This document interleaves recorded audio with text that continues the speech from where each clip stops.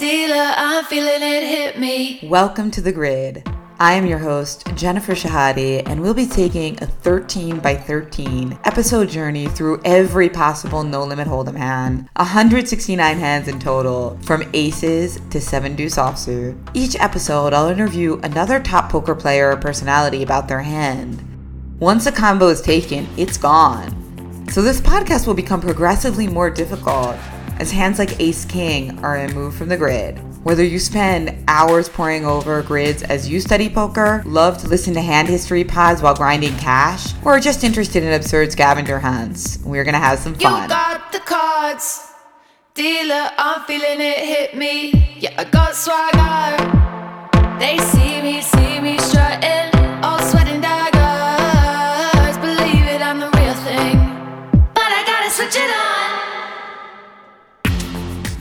Hello everyone and welcome back to The Grid. Today I have a very special episode for you with Maria Konnikova. She was actually one of our very first guests on The Grid. She talked about 7-deuce offsuit. This is a bonus episode, so we're not clicking off a hand on The Grid. I actually interviewed Maria for my other podcast, Ladies Night, over at US Chess Women. And the conversation was so fascinating to me, really touching on poker and chess. And I know a lot of people are super interested in getting into chess now, especially with the success of the Queen's Gambit. So I wanted to share this conversation with you guys as well. And if you like it, go ahead and subscribe to Ladies Night as well. I am so excited about my guest today, Maria Konnikova. She is a New Yorker writer and psychology PhD and the author of 3 New York Times bestsellers. Her most recent, The Biggest Bluff, was how I met Maria as she chronicled her path from a poker newbie to a champion in a year, using her struggles and triumphs from Monte Carlo to Macau to show how poker can enhance your mental acuity in life. She also wrote The Confidence Game, which was about con artists. It was a book that I read before I even knew Maria. But today's conversation will center on her first book, Mastermind: How to Think Like Sherlock Holmes. Mastermind will also be the topic of our next Mad Women's Book Club, which is a new U.S. chess women community that we recently formed around great books and chess. So thank you, Maria, so much for being my first ever guest on both The Grid and Ladies Night. I am absolutely honored. And I love how in Mastermind you talk about how meditation can be considered more broadly as something where you're not trying to empty your brain, but you're just focusing your brain, which is, of course, chess. So I really like that point of view. Did you find that in poker as well? I did. And it's funny. I'm so glad that you brought that theme up because in retrospect, I didn't realize that it was such a commonality in the 2 books. And then at some point I had that epiphany and I thought, wow, I've been writing about mindfulness for a while, about kind of the importance of truly paying attention. I actually think that one of the reasons why Eric Seidel, who was my poker mentor, who's one of the greatest poker players of all time, is so good. And one of the things that he was able to instill in me, and one of the edges I think I had going in, because I did have this daily practice and did do yoga and all of these, was aware of all of these things. It is the fact that he pays attention, and that so many poker players don't. Even at the top levels, people are distracted. They're doing all of these different things. They're multitasking. They're looking at the sports scores because they're also sports bettors. They're on their phones. They're doing this. They're doing that. And I think that really gives you an edge when you're not doing that, when you're actually able to take in all of the information that's out there, because there's a lot. And even though I don't play chess, I can only imagine that the best chess players and the ones who are able to excel through anything, even when they're tired, even when other things are going on, are the ones who are able to clear their mind and pay attention and concentrate and don't need external distraction and actually have been honing their attention muscles, so to speak. Yeah, it's funny because as a chess and a poker player, I actually find that chess is easier to focus on because you almost have no choice. It's either your move or it's your opponent's move and it's going to be on you quite soon. Whereas in poker, because it's a game that you play for even longer hours than chess, for those of you who don't know the poker world, many times a tournament day will last 10 to 12 hours. Chess games, usually it's more like 4. If you play 2 a day, sure, it's 8. Overall point is that chess is more like if you were playing heads-up poker. It's like always your move, basically.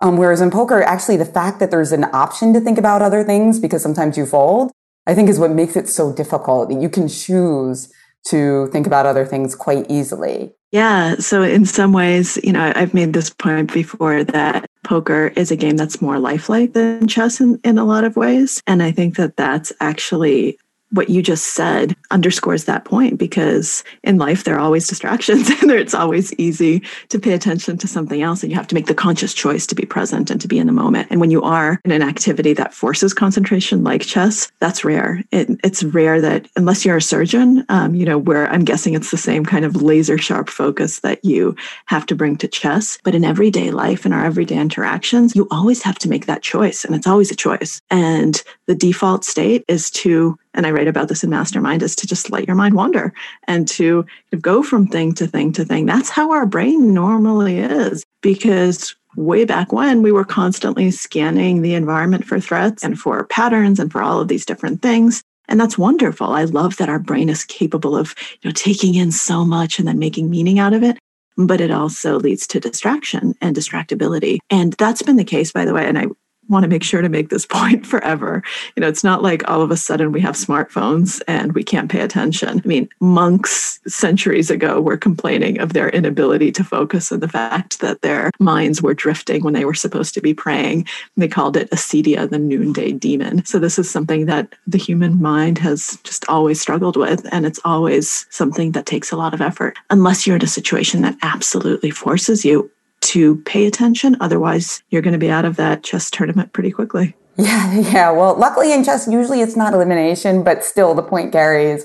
Now, I don't want to underestimate that chess is like really, really, really difficult. And it's completely exhausting to focus. And one thing I struggled with in my transition to poker actually was that sometimes I tried to approach it as a chess player and just really focus, and you've seen pictures of chess players are their brain is just super intense. And actually that is too difficult. You do 10 hours of that, you're just burnt out. And so I feel like when I see people like Eric Seidel or, Darren Elias is another good example, they focus the whole time, but their focus isn't that intense that they're going to be exhausted after 2 hours of it. I think that's such an important point. I can only imagine what it's like to play chess. I mean, my chess career lasted about a week. I can talk about that if you'd like. Yes, please do. I do think that you do have to modify the concentration because you will burn out. I mean, your brain's just going to explode if you're trying to bring that sort of focus to a game that lasts 10, 11, 12 hours. And let's remember that poker tournaments go until 4 a.m. sometimes. You might only be playing for 12 hours, but there were breaks in there. And so all of a sudden it's the middle of the night and your body is tired and your mind is tired and your emotions, just everything is tired. And you still have to pay attention and concentrate. But I think that if you were bringing your chess level focus, you'd probably just, I don't know what would happen to you. You'd be a little wet spot on the floor at the end of the day. Yeah. It's not sustainable, basically. But tell us about your 1 week chess journey. I had never heard about this. So I never played chess. I mean, I've talked about this when talking about The Biggest Bluff. I never played games, really. Growing up, I read a lot, but we didn't have a deck of cards in my house. I don't really like board games. It wasn't something we did as a family. Our family bonding activity was my parents would read out loud to us. And so it was just never on my radar. But at some point, I'm a Russian Jew. So at some point, my parents decided it might be a good idea for me to play chess. And so they signed me up for a chess club. I was in 5th grade, something like that. I don't know how old I was, 10 years old. How old are you? 4th, 5th grade, something along those lines. So I went and, I had learned how all the pieces moved earlier like that. At least they taught me. And this is okay. And then the next week, they actually had me play a game and they did this little mock tournament in this chess club and they matched us up according to skill. And they matched me up with a kindergartner who was 5 years old. So right away, that's a slight blow to the ego when you're a 10-year-old and all of a sudden you're playing a 5-year-old. But I figured, okay, fine, I can do this. And then the kid beat me in 3 moves. And I left and I said, okay, I'm not going back. That's it for my chess career. Oh, no.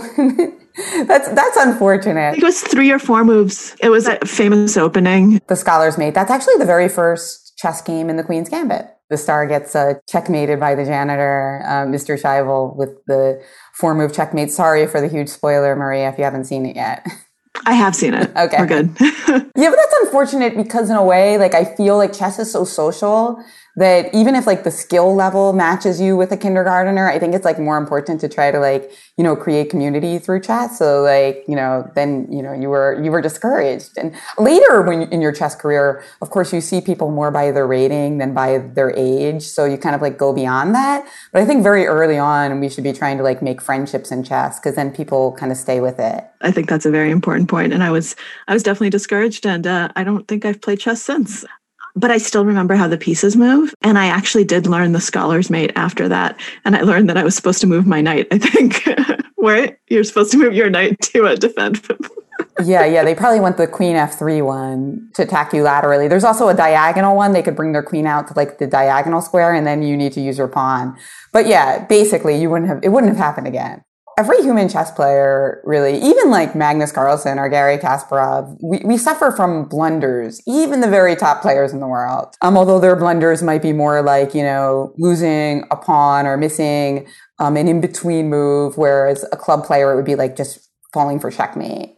I think that for a lot of chess players, reducing the frequency of their blunders will increase their skill level more than almost anything else. And what strikes me about blunders, it's sometimes they come from lack of focus, but often they also come from hyper-focus or tunnel vision, or as you explain it in your book, what researchers call attentional blindness. So you're looking so closely at the king side that you forget that you're hanging a rook somewhere on the queen side. It's a fascinating phenomenon, and experts experience it. So the classic example of attentional blindness or inattentional blindness, it's funny, it's one of those things that's called both things, attentional blindness, and some people call it inattentional blindness because you're not paying attention because of you're paying attention, right? That makes sense. It's one of those paradoxical terms. The classic example is the gorilla.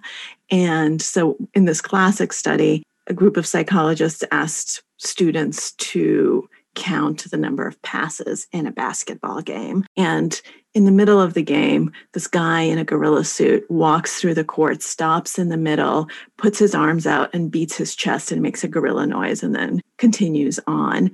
And what they found was that most of the students were so busy counting the passes that when they didn't even notice the gorilla, like their brain didn't process that there was a guy in a gorilla suit. They didn't have that information at their disposal at all. So they were looking straight at this thing and they missed it completely. And that's been replicated many times, oftentimes in real life. So some of my favorite examples are road crew that paved over a road where there was a dead deer in the road, and they just paved over the deer and didn't even see it. And someone had to point it out to them later. And this happens all the time because when we're paying attention intently to one thing, we often fail to notice other things because attention is a finite resource. And when you're really paying attention to one thing, you often filter out everything else. And sometimes it's quite funny, and other times it can lead to tragic consequences. It can lead to car accidents. It can lead to deaths because you're tuning out certain things because you're so focused on others. And that's the problem, that our brains actually can't multitask. Our brains can't focus on more than one thing at a time. And so when you're an amateur, when you're not an expert at something, you can have a bit of an advantage when it comes to attentional blindness because you're trying to kind of look at everything and you don't have the laser focus on any one thing because you haven't yet figured out, oh, this is what I really need to be focused on. This is what I need to be doing. And if you're talking about a task or something like chess, you don't yet have enough forward thinking that you already kind of have a game plan in your mind that you're focused on. And so when you're an amateur, oftentimes you just look at everything and it's not very deep, but at least you'll see the gorilla. If you didn't really care whether or not you got the number of passes right and your mind was kind of drifting, you'd see that gorilla.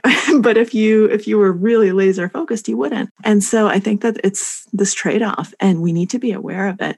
We need to be aware that it happens to everyone. And then our brains are capable of just not encoding information, even when it's right in front of us. And I do think that can lead to a sort of tunnel vision when you're talking about something like chess, when you're talking about something creative where you have like a certain vision for a project. And so you don't take other people's points of view because you're just so, that you know the right way to do it. And so I think it's just important to be constantly aware of that and to try to have a good balance of focus, but also awareness. Yeah, one thing that chess players sometimes do to try to fix this tunnel vision problem, because, obviously this deep focus often results in brilliant ideas and fantastic calculations and sacrifices. But I noticed that in a classical game where we're playing over the board, what chess players sometimes do is at the end of their analysis, they might try to look at the board from another vantage point, even kind of stand up. Sometimes people do, or,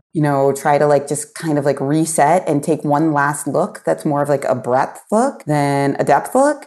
And then they make their move, right? That's brilliant. Yeah. What's the corollary for that in real life or in poker? I think, so this is something that I've read a lot about and written about in Mastermind, the ability to take a step back and to kind of have perspective and to look at problems from multiple points of view. And the reason I interrupted you to say that's brilliant is because so many people don't think to do that. And so many people think that,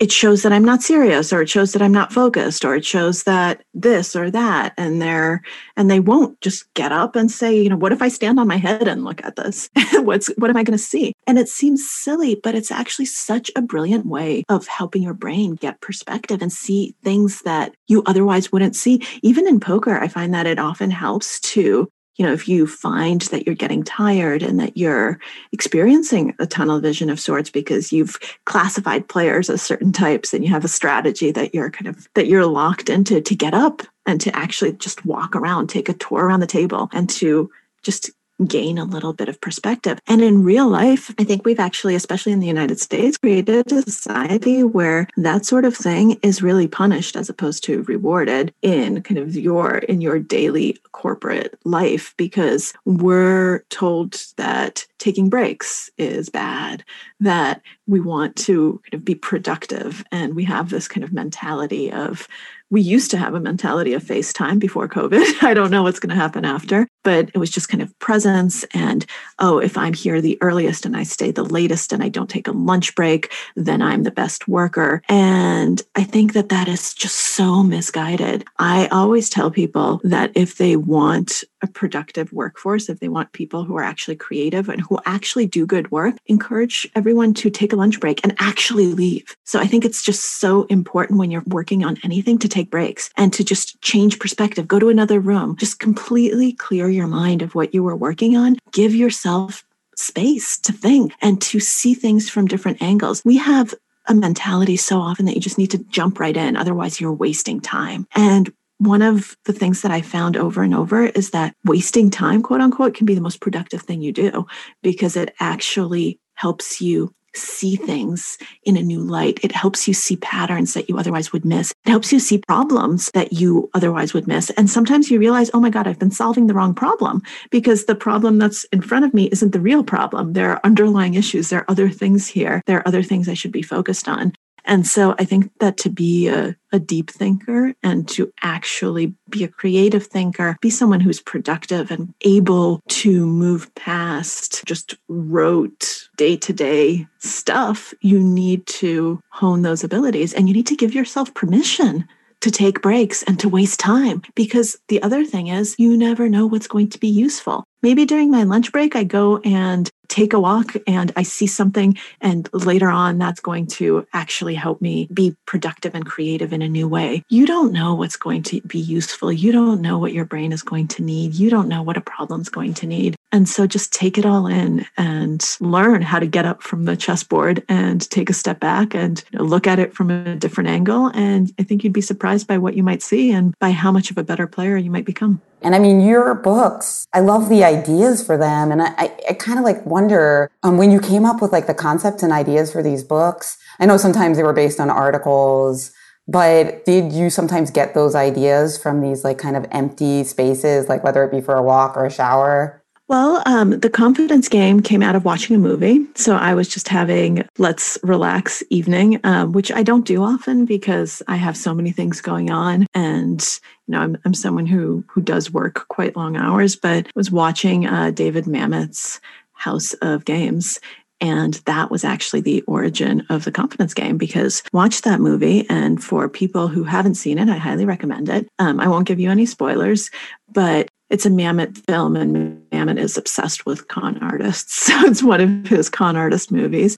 I remember walking away from it or turning the TV off and thinking, wow, what a fascinating notion that someone who's really intelligent, someone who's a psychologist, someone who should know how to read people, that she becomes a victim of a con. Because normally when you look at how con artist victims are portrayed in popular culture, it's, they're gullible or they're stupid or they're greedy, all of these things. She wasn't. She was like your perfect, wonderful alpha female who has it all. And she was the victim. And I thought, how often does that happen? Is that really true? And I started trying to find an answer and I couldn't. And it ended up being my next book. It came out of a movie, just movie night. I had no idea that that's what I was going to write about. My first book, Mastermind, that one is the only one that came out of an article, but the article came out of a childhood memory when my dad read to us. And it came out of this just one random thing that I happened to remember, which was Holmes asking Watson how many steps lead up to 221B Baker Street, and Watson not knowing. And Holmes saying, well, that's the difference between us. You only see, I both see and observe. And those words, that was the only thing I remembered of the story. I didn't remember what the story was. I hadn't reread the Holmes stories for years and years. I'm not one of those people who became obsessed with Holmes as a kid and then stayed obsessed for my entire life. I loved the stories when I was young, but then I left them behind. And then I rediscovered them in my 20s for this article when just this random thing came into my head. So this goes back to both the moments of brain space and quiet, but also you never know what's going to be useful. You never know what you're going to end up using as fodder for your thinking, for your ideas, for how your life goes. So I think it's a really silly way to live your life to say, is this going to be useful? Is this going to get me where I want to go? Because you don't know. That's something poker teaches you, right? Life's uncertain. You have no idea what's going to happen. So just do as well as you can right now in the moment, and then whatever will happen will happen. Now, my last book, The Biggest Bluff, definitely came out of brain space because I was sick and was spending a lot of time at home just with my own thoughts. And so that came out of a lot of reflection and silence. The first book you wrote, you mentioning about your childhood memory of Sherlock Holmes noticing how many steps there were, so observing and seeing. I found that fascinating. I read it when I interviewed you for The Grid. And at the time, I was a newer mom than now. I think my child was already 2.5 or something. But still, one thing that noticed me when you have a kid, you notice things more like that because you are like taking them up and down the steps, and saying 1, 2, 3, 4, 5, 6, And I was like, yes, because I have a new kid, I can actually answer this. Whereas if you asked me 5 years ago, I'd have no freaking idea, because we're kind of forced to re-explore the world as somebody with new eyes. And I've heard about these theories that children, especially babies, are almost on psychedelics because they see everything at once. And it's just this overwhelming world. And, but we as adults are kind of able to filter out all the extraneous details, and that sometimes those details are pretty important. Oh, absolutely. Absolutely. And I think something that's really important is to try not to lose your inner child, to kind of try to hold on to that. Because if you just think about how a toddler, how a young child explores the world, everything is interesting. Everything is exciting. It's impossible. I have lots of nieces and nephews, even though I don't have any kids. It's impossible to take a walk with them when they're little because you think, you leave 10 minutes because it takes you, 5 minutes to walk there. So you think 10 minutes should be plenty of time. An hour later, you're still trying to get them down the block because everything's interesting and they keep pausing and they keep asking questions and they're involved. And it's so easy to just lose that sense of wonder and to lose that ability to really look at things and say, wow, we live in a really fascinating place. All of these things are interesting and there are so many interesting questions. And why is the sky blue? Right? That's a cliche question that kids ask, but almost every kid asks it. And if you think about how just amazing that is, it's a really, really cool moment. And so I think that some of the best thinkers are the ones who are able to have that inner child in them, who don't lose their sense of wonder and joy and discovery, and who are able to just immerse themselves in different things and take in a lot of the world and not get lost in just one little thing or one little idea. I'll tell you something that really is one of my fondest memories of my graduate advisor, Walter Michel, who died a few years ago. I was his last grad student. And I remember initially approaching him, and he wasn't taking students anymore. He was like, I'm done. My last grad student graduated a few years ago. I convinced him to, and it was a very interesting conversation because normally when you go into academia, people really want you to be focused on academia and on exactly what you're going to be studying. And I actually was very honest with Walter. And I said, I don't want to go into academia. I want to be a writer. I'm interested in all of these different things, but I want to work with you. I want to learn from you. I want to explore your ideas. And I'll be very self-motivated. I promise you're not going to have to do anything except talk to me and advise me, but I don't want to do that. I don't want to be a psychologist. And he looked at me and he said, I wouldn't want to go into academia these days either because of the pressure to publish, the pressure to kind of have this insane output, the pressure to hyper specialize, the pressure to really focus on one thing, and the fact that you're punished for doing other things. Walter was unique in the sense that he was from an old world. He was a beautiful painter. I mean, his art was just amazing. He had some solo exhibitions during his lifetime. He just knew everything about music, and he was very good friends with Serge Zabarsky, who was the founder of the Zabarsky art collection and all of this wonderful stuff. And he loved everything. And I think his theories were deeper because of that. And his contribution to psychology was much more lasting because of that. And I was protected because I was his student, but a lot of people in the department hated me because I was doing popular writing. I wasn't serious. And they punished other students who tried to do that. And so many times I'd have people come to me and ask for me not to tell anyone, but they were interested in doing something other than academia, and there was no one they could talk to. And that was heartbreaking because they knew that they'd be punished for it, because what was rewarded was just laser focus on one thing, on what you were going to do, not on reading fiction or poetry or doing art or playing chess or having other interests. And that seemed like if you did that, you were wasting time. And so I think that finding the jewels like Walter in this world, I think that that's kind of to me, that's the pinnacle. And I want to be a Walter when I grow up. Oh, that's amazing. And that was Columbia University, Yeah. And he's most famous for the marshmallow experiment, right? Can you wait for your second marshmallow or whatever it is? The marshmallow experiment actually didn't use marshmallows very often, which is a little known fact. It was whatever the kid wanted most. I did not know that. Yeah, for others it was cookies or candies, or basically they figured out what the kid's most favorite thing in the world was. That's what you had to wait for. That's really interesting, because I always thought that the only reason I would be able to pass the marshmallow test is because I don't really like marshmallows. But now I have to reassess that. I mean, if you put them in some chocolate and graham crackers, maybe, but they're a little slimy, Yeah, I don't like marshmallows either. You mentioned earlier Baker Street and the steps in Baker Street. And something that you might not know is that there's actually a chess club on 44 Baker Street. It's a chess shop. So there's a lot of kind of links between Sherlock Holmes and chess, which was one of the reasons that I wanted to center our conversation on that book. And in fact, one of my favorite books as a girl was The Chess Mysteries of Sherlock Holmes, which was about retrograde analysis. And it's a kind of chess analysis that's not really that practical. It's not like to make you better at openings or endgames. What it is these stories in which Sherlock Holmes encounters a chess position, and you have to figure out, using retrograde analysis, how it happened. So it's like the opposite of most chess. Usually we visualize forwards. And this was like visualizing backwards what must have happened to get us to this point. And I was never really good at it, but I found it like absolutely fascinating. Like a lot of times I couldn't figure it out, and I had to like turn the page at some point after like 15 minutes of like thinking like, how does he know? How does he know?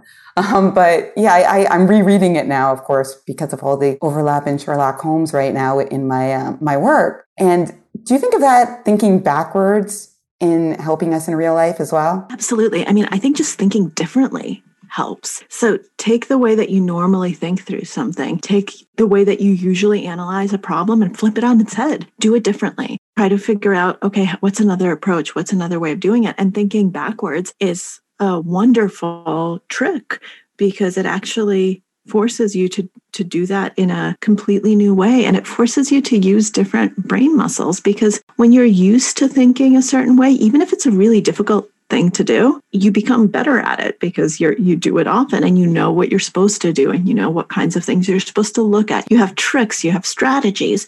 Then all of a sudden, if you're not allowed to use those anymore because now you have to think completely in the opposite direction, all of a sudden you have to try to exercise different parts of your mind and different parts of your imagination and try to think, okay, well, what's applicable here? How do I even start? What are the tools? How do I break this apart? I think a lot of times you find that it becomes this beautiful circle, because then you pick up tools there that will make you better at your usual type of thinking. So you'll be able to do that analysis in a much stronger way. Bringing new perspectives and new angles is always useful. I mean, there's a reason why a lot of the times the biggest innovations in fields were done by outsiders who came in from a totally different area, and they looked at things using their kind of a different approach. And people in that field who'd been laser focused the whole time said, I never even considered to ask that question. I never even considered that this might be an option. Or, oh, that will never work. Oh, wait, it does. And Grandmaster Maurice Ashley, who you actually wrote about in The Biggest Bluff, he had a TED talk about working backwards to kind of figure out where you want to be. So you see that final position that you want to be and then going backwards.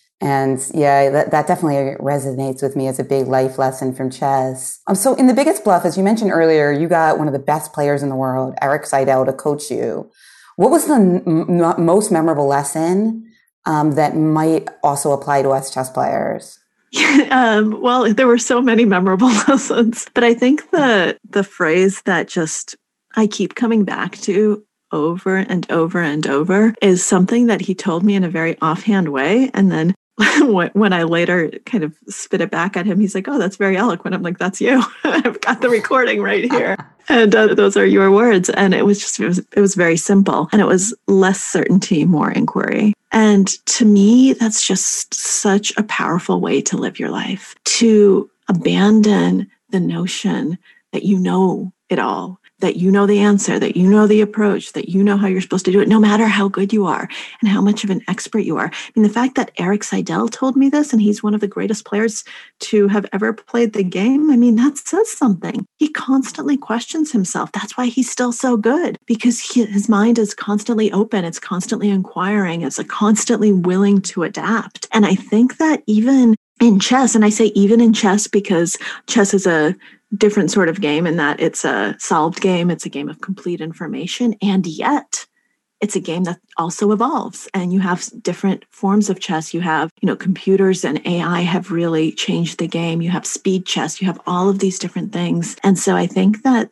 kind of the players who are probably able to stay on top of it and who don't see it as, oh my God, this is terrible, the game is now ruined, and instead say, okay, how do I use these tools to enhance my own thinking and my own play and my own creativity? I think they're the ones who are going to end up not just surviving, but thriving, like the Eric Seidels of the world. And to me, that's just such a powerful lesson for poker, for chess, for anything, to constantly be open-minded. This starting point of constant inquiry and of acknowledging, I might be wrong. And by the way, that's just a good way to go through life, and it will avoid a lot of painful situations. Considering your first experiences with chess, it sounds like you might not be interested in this, but if there was a very intelligent grown-up writer who wanted to do something similar to The Biggest Bluff in chess, start from kind of a newbie to becoming as proficient as possible in a couple of years, what advice would you give them that you learned from your journey?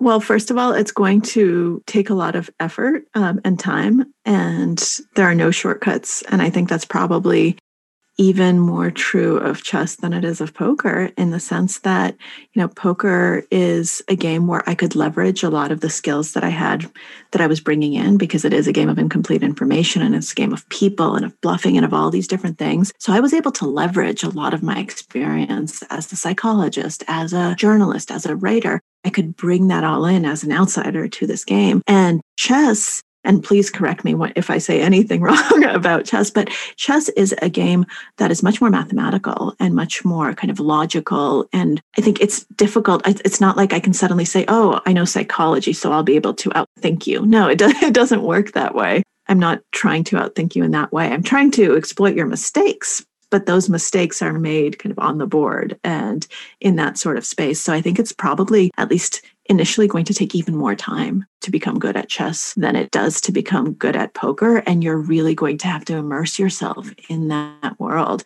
I had to immerse myself in poker. I mean, I basically made it my full-time job and I lived and breathed poker. And I think if I had tried to do this with chess, I think it would have been even more extreme.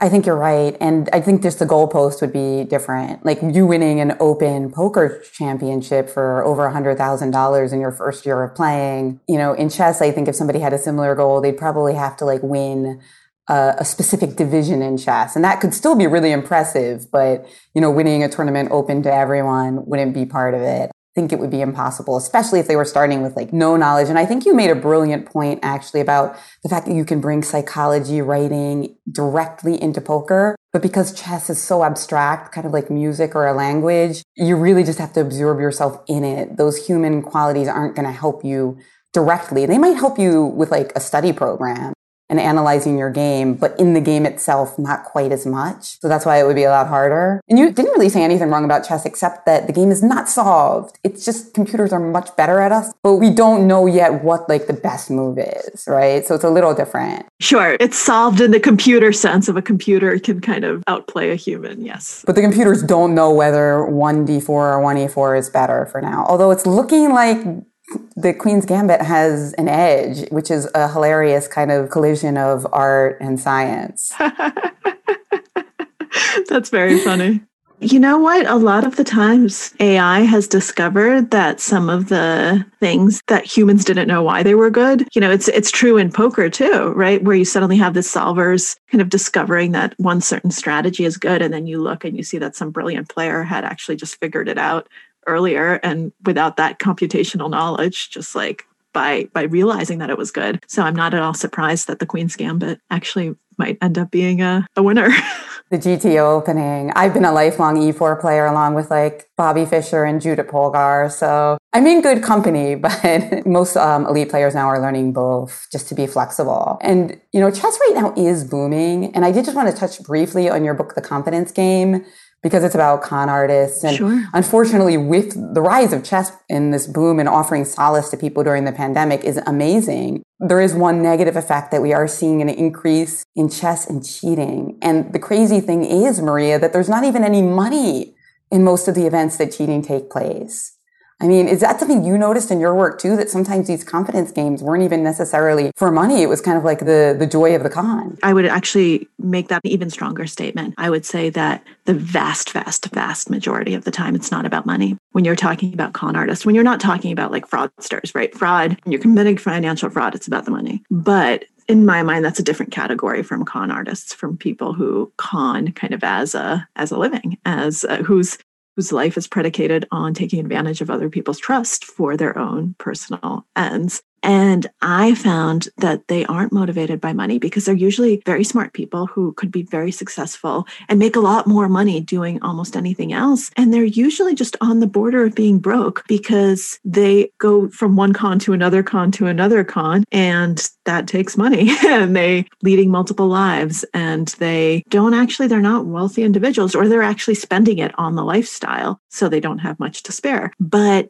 to me, it's about power. It's about control. It's about playing God in a way and being able to screw with other people and to change their reality and to kind of change their world. And you're the one in charge.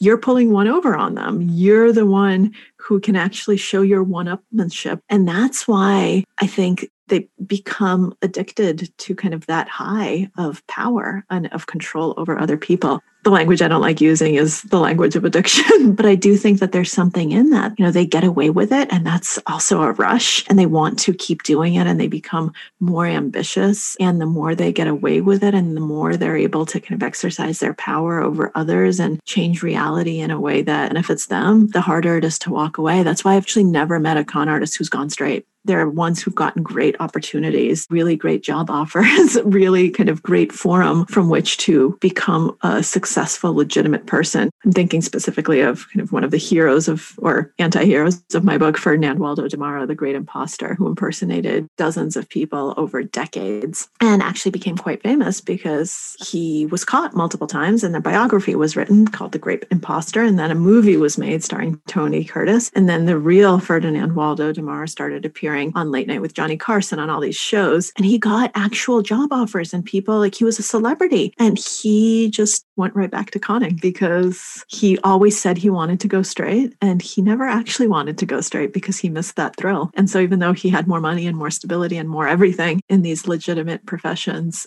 he didn't want that. He wanted kind of the pulling one over on people. And so when you tell me that, there's really not that much money in chess and yet people want to cheat, I'm not at all surprised. Even though when people cheat at chess, when people cheat at poker, my reaction is why? Why play? It's a game. Why are you playing it if you're not actually intellectually engaged in the challenge of the game? And of course, that's not how they're thinking about it at all. And to me, it's sad, but it's kind of it's the truth of humanity, but one that I want to keep pushing back against because I don't want that to be true. I would rather be in a world where people didn't do that. Yeah, me too. And I mean, it's funny because you talk about the overlap of life and poker. And I think this is one case where life and chess is true as well, that most of us play with these rules, but then sometimes there are games where people are playing with other rules and, you have to figure out how to beat them even when they are twisting the rules. And there's a lot of great people kind of working for, fair play, using mathematical algorithms so that if a chess player were to play perfect moves for 40 moves in a, blitz game, they would get caught by the site. So then there's this interesting calibration where a cheater has to kind of see what's the most I can get away with and not get caught. And it's a bit of an arms race, but, yeah, there is money in chess, but not in like blitz games online unless it's like a special event. So yeah, this is a problem. But to end on a positive note, because the cheating in chess and poker can obviously be like a 2-hour long conversation because there's so many examples. I wanted to say that the Queen's Gambit caused a boom in chess interest. And one thing it showed that was a lot like poker, the world can actually be quite glamorous and fun in addition to being mentally taxing and rigorous. In The Biggest Bluff, your most recent book that we've talked a lot about over this conversation, you traveled all over the world to play poker. What was your absolute favorite destination, which is a particularly fun conversational topic now as nobody's going anywhere? Without a doubt, Barcelona. There's just nothing comes even close because in Barcelona, you are in a real city. The casino is right on the water. On your break, talk about taking mental distance. You can walk outside and you're on the beach and you can actually just look at the water. And that's just the best way of just letting your mind reset. You're looking at nature. You're looking at this great force of nature. And water is amazing for creativity. There's actually a huge effect of being by the water for clear thinking. So there's that aspect. And then you're inside a vibrant, real city with great food and museums and history and art. And it's beautiful. And that's what I appreciated about that destination as opposed to, a lot of people would say Monte Carlo. Monte Carlo is like a playground Disney World for incredibly wealthy gamblers. That's all there is there. The food is insanely overpriced. You're in this postage stamp of billionaires. So I don't actually love Monte Carlo. It's pretty, but that's about it. It's not like I can go and explore the culture because it's all casinos and high-end boutiques and restaurants where a burger costs 50 euros. And that's not my idea of the ideal location. I hated Macau, so don't even get me started on that. That would end up on a less than positive note. But you know what? I've grown to really appreciate Vegas. I never thought I started off hating Vegas, and now I actually like Vegas because it also has life and it also is a vibrant place with a lot of culture and a lot of different people and a lot of stuff that you can find. You just have to get off the strip. So as I came to know Vegas, I came to appreciate it in a much deeper way than I ever had before. And I realized, I don't like the strip, but I actually really like Las Vegas in a lot of ways. But the answer to your question is still Barcelona. But I wanted to give a shout out to Vegas for being much better than I ever gave it credit for. We have very similar tastes in cities because Vegas and Barcelona are two of my favorites as well. And much like you, I was just so excited to visit Monaco when I first heard there were tournaments there, and I tried to qualify and I didn't. I was devastated, and I finally got there, and it was fun. It was beautiful. Right now, I definitely go there.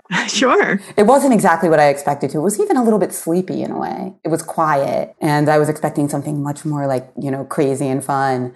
But Vegas, there's a lot of chess too. And I think it's a city that, is uniquely struggling due to the lack of travel and tourism. So I can't wait to go back and stimulate Vegas a little bit. Yeah, I agree. Seriously, Maria, this has been such a wonderful conversation. I'm sure a lot of people are going to want to, go to your website, mariakonnikova.com, find out more about your books. There's so much chess players, I think, have to learn from you and your work. And it's also a lot of fun just to read your books. We're talking about that. Take a little mental relaxation. You need to study your Sicilian and your rook endgames, but sometimes you just need to read a good book and see how that changes your perspective on your work. Well, thank you so much. It's been an absolute pleasure. And, maybe one day I'll ask you to teach me how to defend against all the variations of the scholar's mate so that next time I can at least last more than 3 moves in my next chess match. Absolutely. Let's do it. Although I can't guarantee you immunity from kindergartners because they are getting really good, Maria. It's okay. My ego has become much less fragile than it was at age 10. I can take it. I promise. When Fabi beats me, I will be okay with it. Thank you so much, Maria Konnikova, the author of The Biggest Bluff and Mastermind, our second book for the Mad Women's Book Club. Thanks for listening to thepokergrid.com. Please subscribe, review, and tell your friends about your favorite episode. If you want to support my projects, consider a tax-deductible donation to U.S. Chess Women. We are working to even the mind sports playing field by bringing more women and girls into chess. Till next time, as we count down 169 hands. No one ever bust. They say I'm lucky. Oh no need to bluff. With all the cheap tricks up my sleeve. Yeah, I got talent.